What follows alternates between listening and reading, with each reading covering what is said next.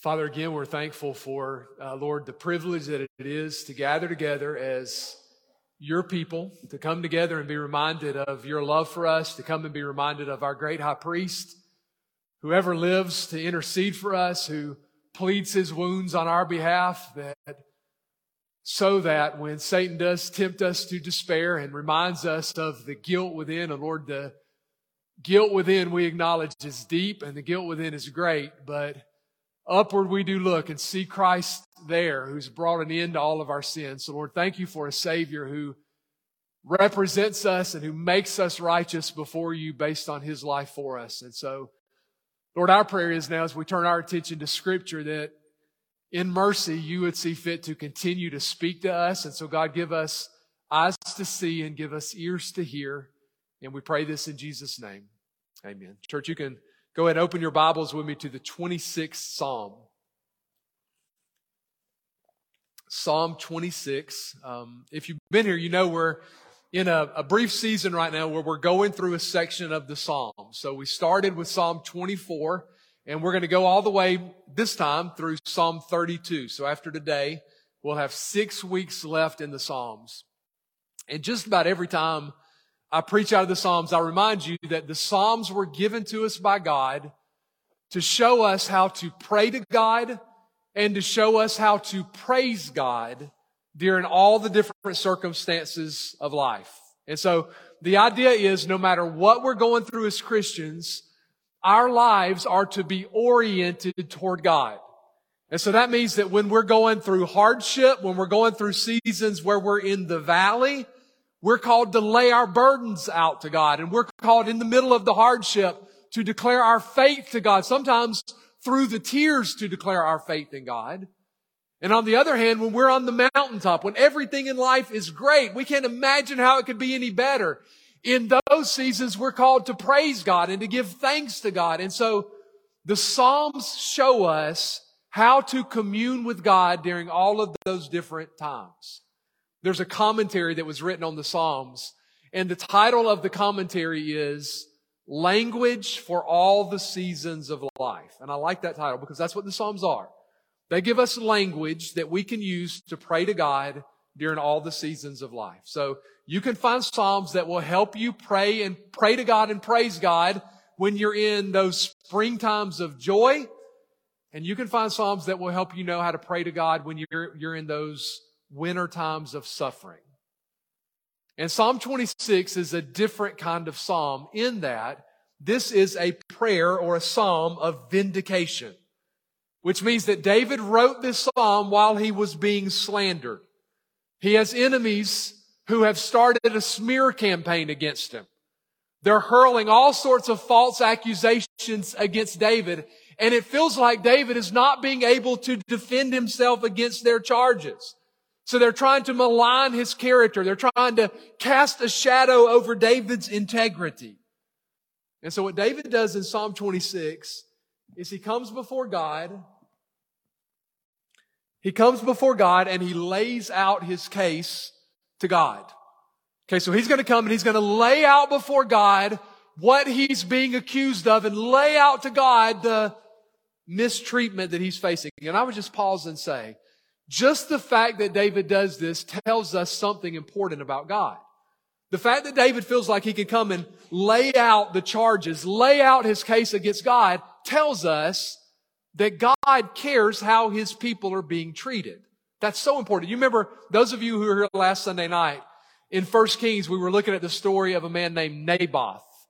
And Naboth was this righteous man who just so happened to own a good piece of real estate right next to the royal palace in Jezreel.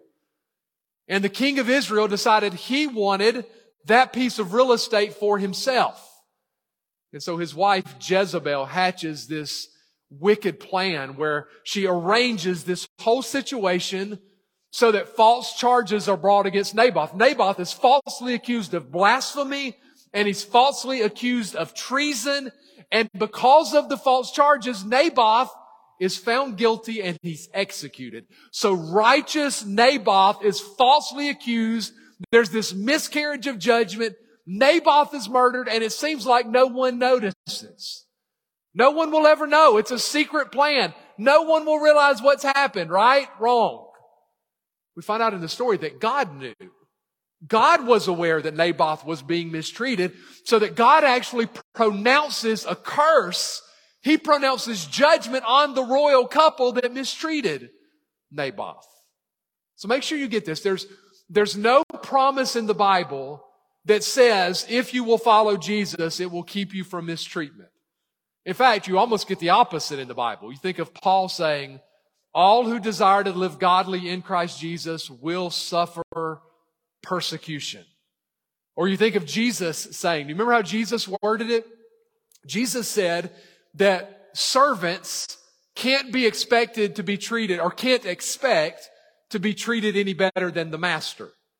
And his point is that if our master, if Jesus was maligned and if Jesus was persecuted, if that's how they treated the master, then how should the followers, how should his servants expect to be treated? And Jesus' point is that his servants shouldn't expect to be treated any better than the master was. So make sure you get that. There is no promise in the Bible that if you follow Jesus, it will insulate you against mistreatment, or it will insulate you against ever being slandered, or it will insulate you against ever being maligned. There's no promise like that in the Bible, but there is the promise in the Bible that when God's people are mistreated, God sees, and God knows, and God cares. And there's the promise that one day God will make it right. Now, think of the story of Israel when they were in bondage to Egypt. And you know how God sent Moses in. They're slaves in Egypt. They're being horribly mistreated. So God sends Moses in to free them from bondage. But listen to the premise for that. Listen to what God says. This is Exodus chapter 3, verse 7. And the Lord said, I have surely seen the oppression of my people who are in Egypt. And I have heard their cry because of their taskmasters. For I know their sorrows. Do you get that? God says that He saw their mistreatment. He heard their cries. And He was aware of their sorrows. Or I'll give you a New Testament example of that. Listen to what James says in James chapter 5, verse 4. God speaking through James says, indeed, the wages of the laborers who mowed your fields, which you kept back by fraud, cry out. And the cries of the reapers have reached the ears of the Lord of Sabaoth. See what's happening? What James is saying was happening is the employers were defrauding the employees. They weren't paying them the wages that they had promised. And this is in a day where many people are day workers. They work for a day and they get paid for that day, and they need the money for that day to buy food for their families. But the employers aren't giving them their money. And so these folks are suffering and they're crying out to God. And James says, God hears their cries. And he even uses that title. He is the Lord of Sabaoth. And that's a title in the Old Testament. Jehovah Sabaoth is the militant name of God. This is the God who leads the angelic armies. This is the God who rules the host of heaven. This is the God who goes to battle on behalf of His people. And James is saying that's the God we trust in. And that's why so often the Bible points us to this truth to stabilize our hearts when we're going through mistreatment. In other words, one of the things the Bible does is say, hey, Christian, you can't allow your heart to fill with bitterness, and you can't allow yourself to be overtaken by a spirit of vengefulness when you're being mistreated. Why? Well, several times in the Bible, God says, vengeance is mine, says the Lord. In other words, God makes the promise that He sees the mistreatment of His people, that He knows the mistreatment of His people, and one day He will act on behalf of His people. Okay, well, that's what's underlying David's prayer for vindication. David is being mistreated. David is being falsely accused. And he's going to take his case to God. So let's read this psalm together. Psalm 26. It's a short psalm, just 12 verses. So let's read it in its entirety. Psalm 26, verses 1 through 12, David writes, "Vindicate me, O Lord, for I have walked in my integrity. I've also trusted in the Lord. I shall not slip. Examine me, O Lord, and prove me. Try my mind and my heart. For your loving kindness is before my eyes, and I have walked in your truth. I've not sat with idolatrous mortals, nor will I go in with hypocrites. I have hated the assembly of evildoers, and will not sit with the wicked. I will wash my hands in innocence. So I will go about your altar, O Lord, that I may proclaim with the voice of thanksgiving and tell of all your wondrous works. Lord, I have loved the habitation of your house and the place where your glory dwells.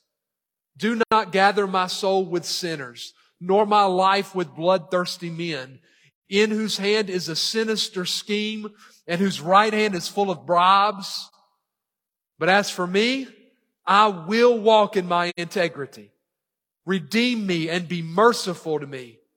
My foot stands in an even place.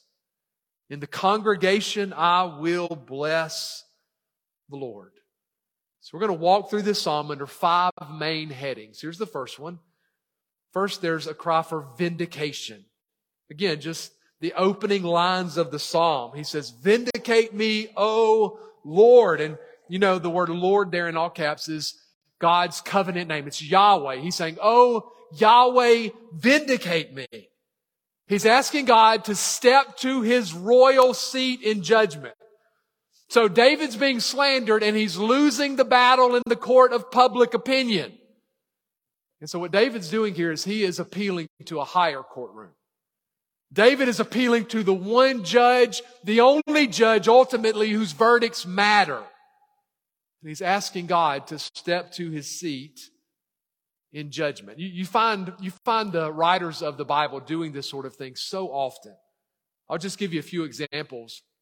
In 1 Corinthians, you find that the Apostle Paul is being torn apart by some of the people in Corinth. There are people with bad motives who have gotten into the church, and philosophy and all sorts of ideas have gotten involved, and they are doing their best to tear Paul's reputation apart. It's like they have put Paul under the microscope and they are picking apart everything about him. They're criticizing his personality.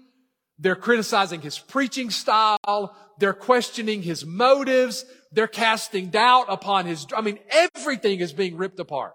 It's not fair. None of it's right. And so what does Paul say in response to their judgments? Listen to what he says. This is 1 Corinthians 4, verses 3 and 4. Paul says, "But with me it is a very small thing that I should be judged by you or by a human court. In fact, I do not even judge myself, for I know of nothing against myself, yet I'm not justified by this. But he who judges me is the Lord." Do you see what Paul's saying? It's like Paul saying, you can keep passing your judgments on me all that you want, but it's not your judgment that matters. In fact, Paul says, it's not even my judgment of my life that matters. Paul says the only judgment that really matters is the Lord's judgment. So he's casting himself on God's judgment. Well, that's what David's doing in this psalm.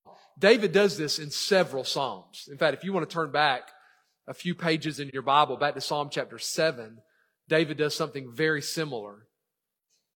Psalm 7, I'll just read a few verses. It's a very similar sort of plea for vindication. Starting in verse 6, David says, "Arise, O Lord, in your anger. Lift yourself up because of the rage of my enemies. Rise up for me to the judgment you've commanded. So the congregation of the peoples shall surround you. For their sakes, therefore, return on high.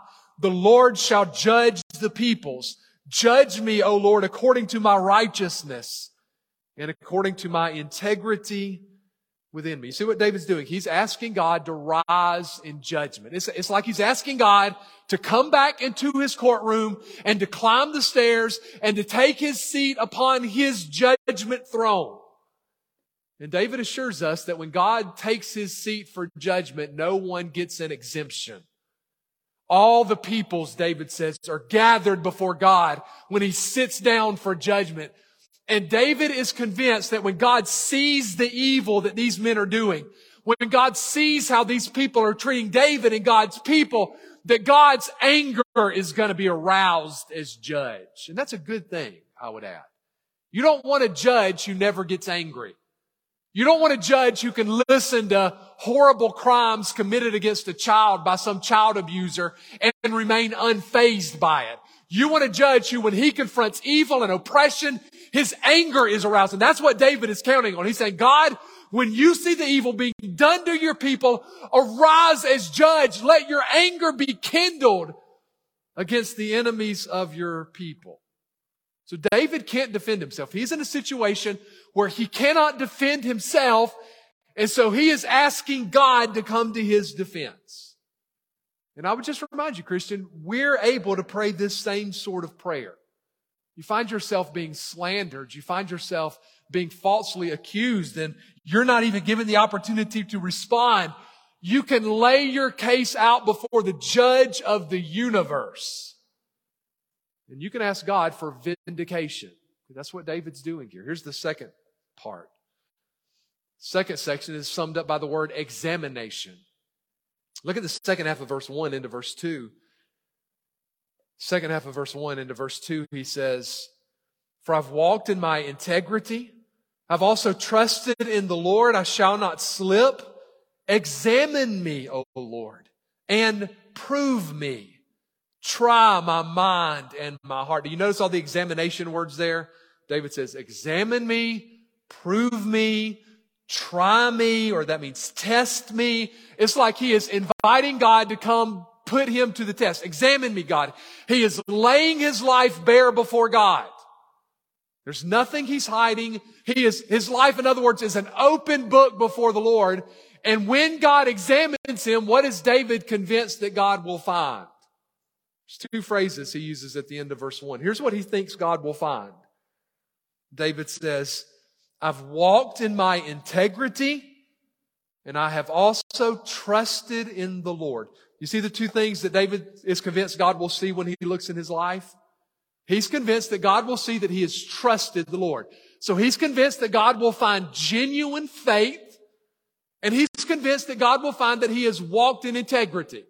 That means he's convinced that God will see that he has lived a faithful life. So, two sides. David's convinced that when God looks at his life, God will see genuine faith, and God will see a life of faithfulness. Not a life of perfection, but a life of faithfulness. And I would add, the Bible always marries those two things together, doesn't it? The Bible always marries together genuine faith and a life of faithfulness. In fact, the Bible would say that if I claim faith, but there's no faithfulness toward God in my life, my claims to faith are empty. In fact, how does James word it? Faith without works, James says, is dead. Meaning all my claims to faith don't mean anything if the faith I claim to have doesn't produce any practical works of seeking God and pursuing God and obeying God. And David is saying here that he has both. He has a life of genuine faith, and there is evidence of faithfulness. The word that he uses is that he has walked in his integrity. What does that word integrity mean?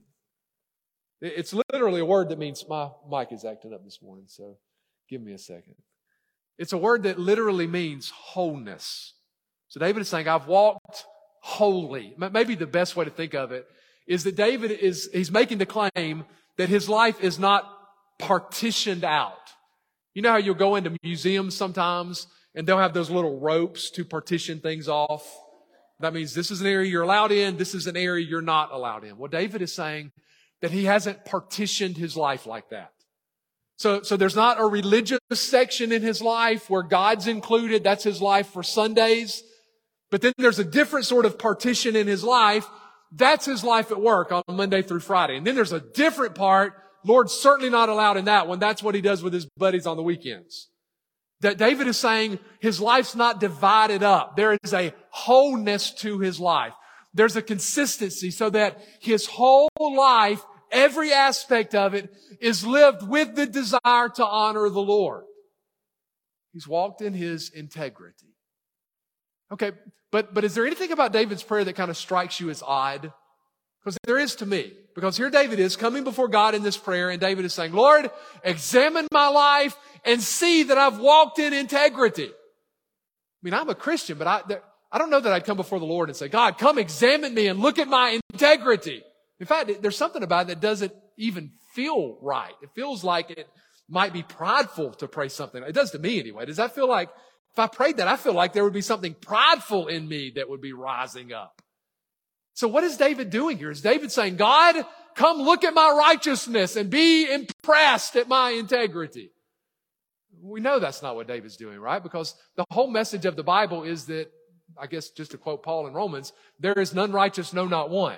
And that's the whole theme of the Bible, is that even the best things that we do, which is true for David too, even the best things that we do are so tainted by twisted motives inside that God says in Isaiah that the best of our works are like filthy rags before God. So if I'm trusting in my righteous record before God, I'm in trouble. My righteousness would never measure up. And that's why the good news of the Bible is my righteousness doesn't measure up, but there is a righteousness that measures up. We sang about it earlier. It's the righteousness of the Lord Jesus. Jesus came as the eternal God, and He lived a life where He cleared every moral hurdle. He passed every test. He checked every box of God's law. He met the standard of God's righteousness. And so that while my record is at best checkered, Jesus' record before the Father is flawless. There was never a second of Jesus' life where He didn't perfectly love God with all His heart, soul, mind, and strength. There was never a second of Jesus' life where He did not love His neighbor as Himself. So He has a perfect record. And the core message of the gospel is that for everyone who gives up living for themselves, hear me this morning, if you will repent, give up living for your sin, and give up trusting in your own righteousness before God. And if you will instead put your trust in what Jesus has done for you, there's actually a record exchange that happens. Where your checkered record that is chock full of sin was counted as being put on Jesus' account at the cross, and He took the penalty for it. And on the other hand, Jesus' flawless record is put on your account so that God the Father actually accepts you. He actually sees you as if you lived Jesus' perfectly righteous life. Okay, so don't understand David here to be going, Lord, check out my record. Once you see how I've lived, you'll accept me as righteous. Because the consistent theme of the Bible is if you're trusting in your record, you're not going to come anywhere close to hitting the mark. Our only hope is to trust in Jesus' record. We started singing it this morning, right? My hope is built on nothing less than Jesus' blood and righteousness. Because that's what David is counting on. But for all those who put their trust in Jesus, that trust in Jesus is accompanied by new desires and new hungers and a new lifestyle. Not a perfect lifestyle, but a changed lifestyle. A life that really wants to bend in every area to the authority of Jesus. And that's what David's pointing to here. So he is inviting God to examine his life because David is convinced that God will in David see a genuine faith that bleeds out into every area of his life. So just as I close this point, let me ask you a question. Could you pray this prayer? Would this prayer be true of you? Could you come before God and say, Lord, my life is an open book before you. You see it as it is. And Lord, I know when you look at my life, you're going to see a genuine faith and you're going to see a life of faithfulness that matches my claims of faith. Because if there's a disconnect between those two things, something is awry with your claim to faith. Okay, so David invites examination. Here's the third thing. Number 3, David makes a statement about his motivation. Look at verse 3. David says, "For your loving kindness is before my eyes, and I have walked in your truth." Now think about what he's doing here. He just said in the verses before this that he was walking in his integrity before the Lord. Okay, but what motivated David? What kept David moving forward? Was David's focus on how good he was living? Is that what David's eyes were fixed on? What does David say his eyes were fixed on? David says, "My eyes are set on your loving kindness." Y'all hear that word so much in Psalms that you should, as soon as I read it, you should know what it means. Remember, loving kindness is the translation of the Hebrew word hesed. And that is the word for God's covenant commitment to His people. This is the word for God's loyal love. I've given you the Ralph Davis quote that hesed is love with super glue on it. God has bound Himself to His people. God is fiercely loyal to His people. And that's what it is that kept David moving forward. His eyes were fixed on God's unshakable love. And you see why that's important, right? Yeah, David was doing his best to live a life of integrity. But if you've ever read through 1st and 2nd Samuel, what was David's life actually like? Man, you read 1st and 2nd Samuel, David struggled with all kinds of sin. You know that David at a point gave into lust. You know there was a season of his life where David gave into fear and discouragement. All sorts of sin struggles crept up in David's life. So what was it that kept David moving forward through those struggles? And this is the answer. What kept David moving forward is his eyes stayed fixed on God's loyal love for His people. And you realize, if God's loyal love motivated David, we should be even more motivated. Because we see God's love more clearly than David could have ever dreamed of. Because we're on the other side of the cross. We see just how great God's love for His people really is. The way Paul says it in Romans is that God has now demonstrated His love for us. In that while we were sinners, Christ died for us. That's how great His love is. God loved us when we were still sinners. Or the way Paul says it in Ephesians 2 is that God, who is rich in mercy, because of His great love with which He loved us, what did He do? Paul says He made us alive together with Christ. God didn't wait for us to clean up our act and turn to Jesus before He started loving us.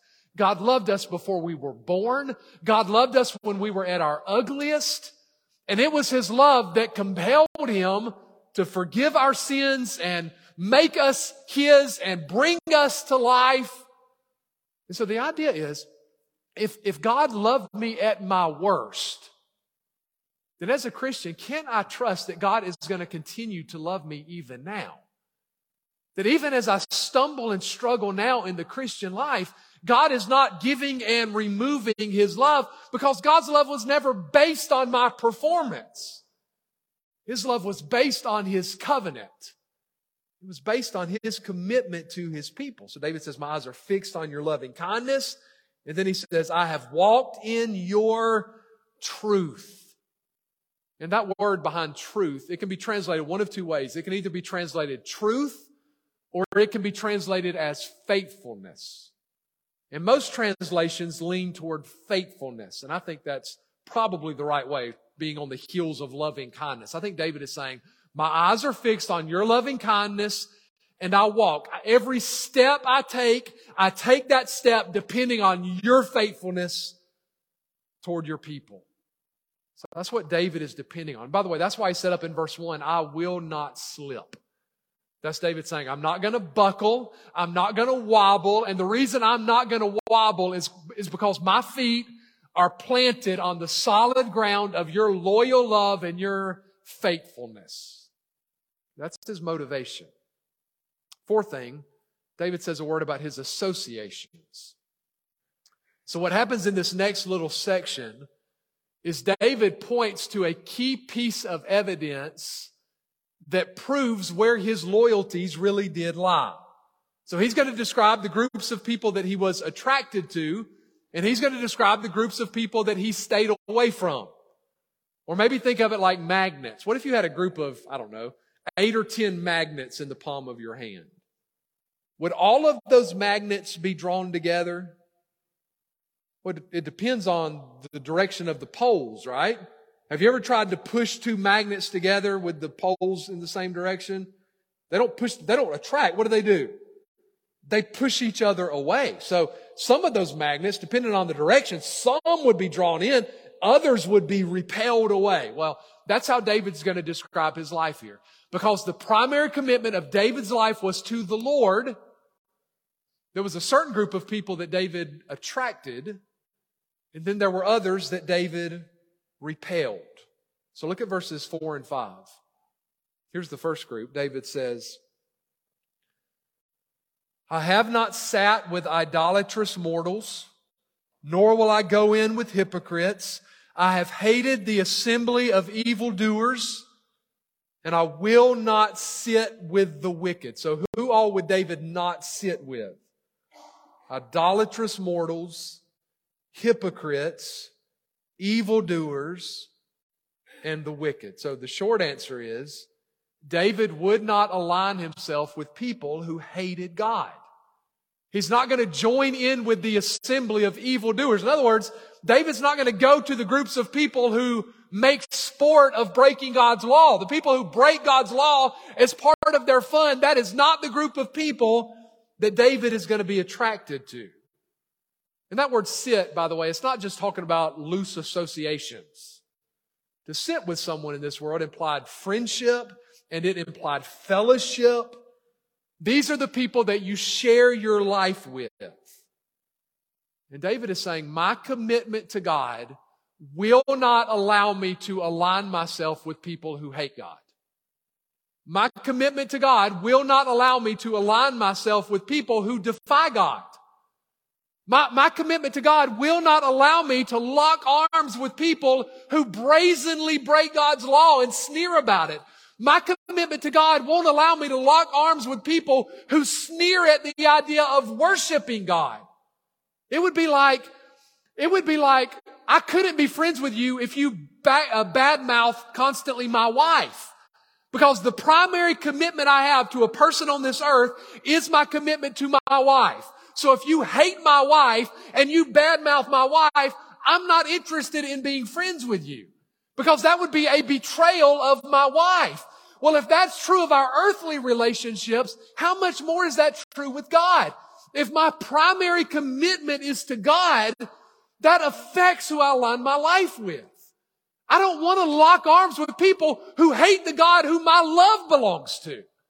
I'm not going to spend all my time being shaped by people who despise the God that I'm living my life for. Okay, well, that's what David is describing here. He refuses to sit with people who despise God. Not only because if he did that, it would belittle God, but also because if he did that, David knew it would affect him. Do you hear that? If you and I, as followers of Jesus, lock arms with, closely align ourselves with, our biggest friend groups are with people who defy God and live at war with God, not only is that belittling toward God, that also inevitably affects our own hearts. Here's the way Paul says it in 1 Corinthians. This is just a blunt sort of statement. 1 Corinthians 15:33, Paul says, do not be deceived. Evil company corrupts good habits. So if you surround yourself with people who see life through a godless worldview, it will inevitably start affecting you so that you'll start seeing life through that same distorted lens. I mean, do you wonder why it is, man, that you keep coming back and you want to do right and your heart's going to belong to the Lord, and the next thing you know, you're right back, going back into a lifestyle, drifting away from God. You constantly align yourself with people who could care less about God. Well, that's the warning that David is giving us here. Listen to this C.S. Lewis quote. Lewis said, I'm inclined to think a Christian would be wise to avoid, where he decently can, any meeting with people who are bullies, lascivious, cruel, dishonest, spiteful, and so forth. And I like how he explains it. Not because we're too good for them, in a sense, because we're not good enough. We're not good enough to cope with all the temptations, nor clever enough to cope with all the problems which an evening spent in such society produces. So David was not going to cozy up with those sorts of people. And that might have been what got David in trouble in the first place. Because listen how Peter explains it. 1 Peter chapter 4, verses 3 and 4. Peter says, "For we have spent enough of our past lifetime in doing the will of the Gentiles." Here's what they were before God saved them. We spent enough of our past, Peter says, doing these sorts of things. We walked in lewdness, lust, drunkenness, revelries, drinking parties, and abominable idolatries.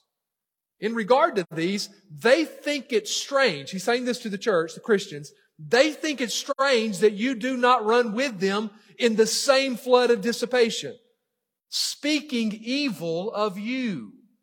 You get what Peter's saying? Peter's saying, yeah, we used to live that way, but now God has saved us and He's brought us out of that. But Peter says there are going to be some people who treat you like you're the weirdo because you won't join in their debauchery. They're going to go, come on, man, what do you mean you're not going to join in with us? And not only will they act like you're the weirdo because you won't join in, Peter says they'll get angry with you because you won't join in. They'll speak evil of you because you won't join them in their sin. So you're going to face heavy pressure to cave on this. But what David is saying here is important. This is why it's so important that you make sure you're living life with people who are influencing your habits and shaping your values in a way that draws you to Christ.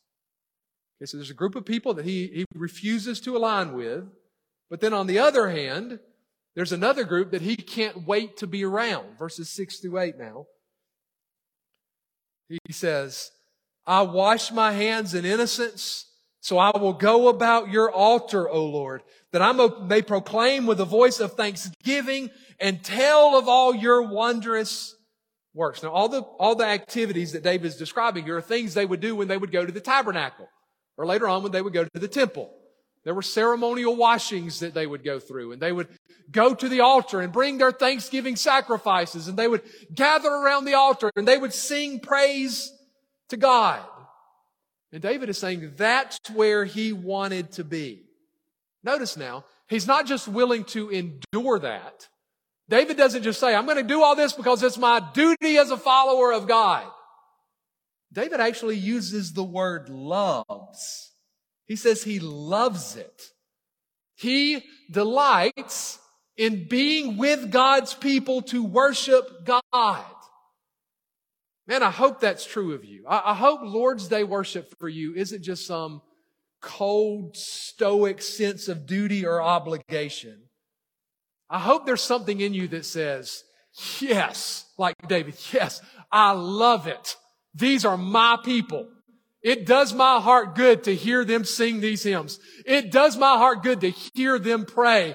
It helps me to know that they are bearing my burdens. It helps me to get together with God's people and for us together to bend our lives under the authority of God's word. It helps me to be reminded of God's steadfast love and faithfulness. It's what God reshapes and recharges me with every week. I hope there's something in you that, like David, that goes, yes, I love it. If all this is for you every week is just some cold, dutiful thing, something is off in your heart. Because that's not what it was for David. David loved this. He longed for this, he says. And make sure you see the connection, how important all of this is. David wasn't going to surround himself with people who hated God because he knew not only that belittled God, but also that would have an impact on him. You live your life with people who live in opposition to God, it's going to erode away at your faith. It'll shape you. But listen, here's the good news. It also works the other way. So if you surround yourself with, if you live your life with people who love God, if your closest friendships are with people who know and love the Lord, that will also shape you. Being with God's people, including being with God's people in corporate worship, is one of the things God uses to fashion us as His people. Listen to the way James Smith said this. He writes, worship, talking about our corporate worship, worship works from the top down, you might say. In worship, we don't just come to show God our devotion and give Him our praise. We're called to worship because in this encounter, God remakes and molds us top down. Worship is the arena in which God recalibrates our hearts, reforms our desires, and rehabituates our loves. Worship isn't just something we do. It's where God does something to us. Worship is the heart of discipleship because it is the gymnasium in which God retrains our hearts. Okay, so David delights in gathering with God's people. That's the group he is attracted to. And then one last thing, verses 9 and 10 about these attractions. David says to God, "Do not gather my soul with sinners, nor my life with bloodthirsty men, in whose hand is a sinister scheme, and whose right hand is full of bribes." Do you see what David's saying? David didn't gather with those who hated God. And so David is now praying that God won't gather him up with them in judgment. So David not only had different friends from these people, he also had a different future than these people. David is confident that he will not be included in this group of unjust, immoral people when they are swept away by God in judgment. Okay, that leads us to the final point. Number 5, there is continuation. Look at verse 11 and you'll see what I mean. David says, "But as for me, I will walk in my integrity. Redeem me and be merciful to me." Now, do you see what's different there? Look back up to verse 1, where David says, "For I have walked in my integrity." Do you see how that's past tense? So in verse 1, David is looking back, and David is saying, "Lord, I have been walking in integrity before you." But what's different now in verse 11? David says, "But as for me, I will walk."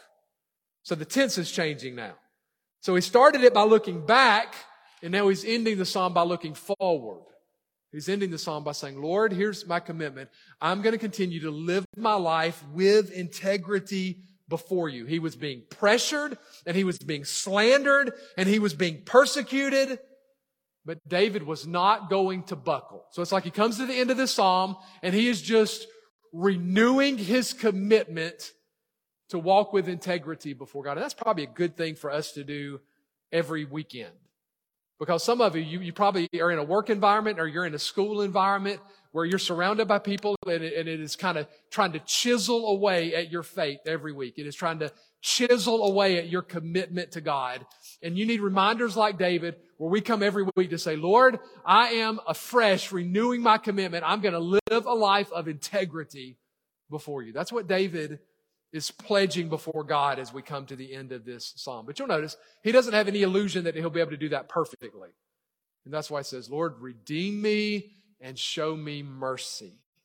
And then verse 12, here's how he ends it.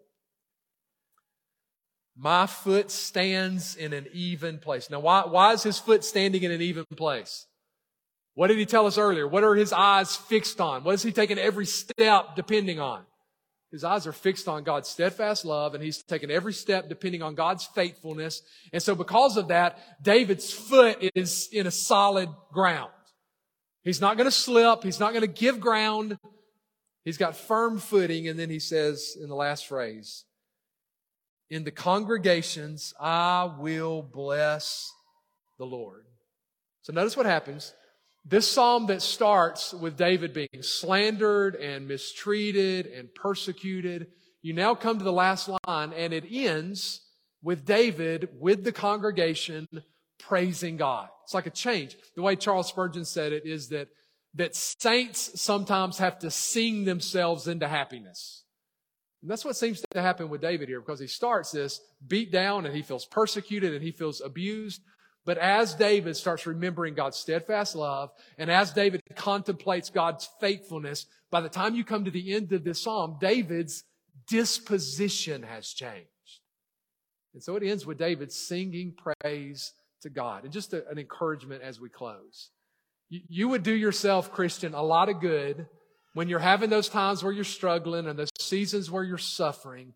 You would do yourself good if you would shut off the television, and if you would shut off the podcast, and if you would turn off the country music station or whatever you've been listening to, and if you will spend some time listening to music that reminds you of where you stand before God because of the gospel, and if you will sing, and if you'll gather with God's people, and if you will sing. There is a powerful work God does in His people when we come together as His people and we lift our voices together in song. God shapes us. So David ends the psalm by saying, in the congregation, I will bless the Lord. So let's bow together for a word of prayer.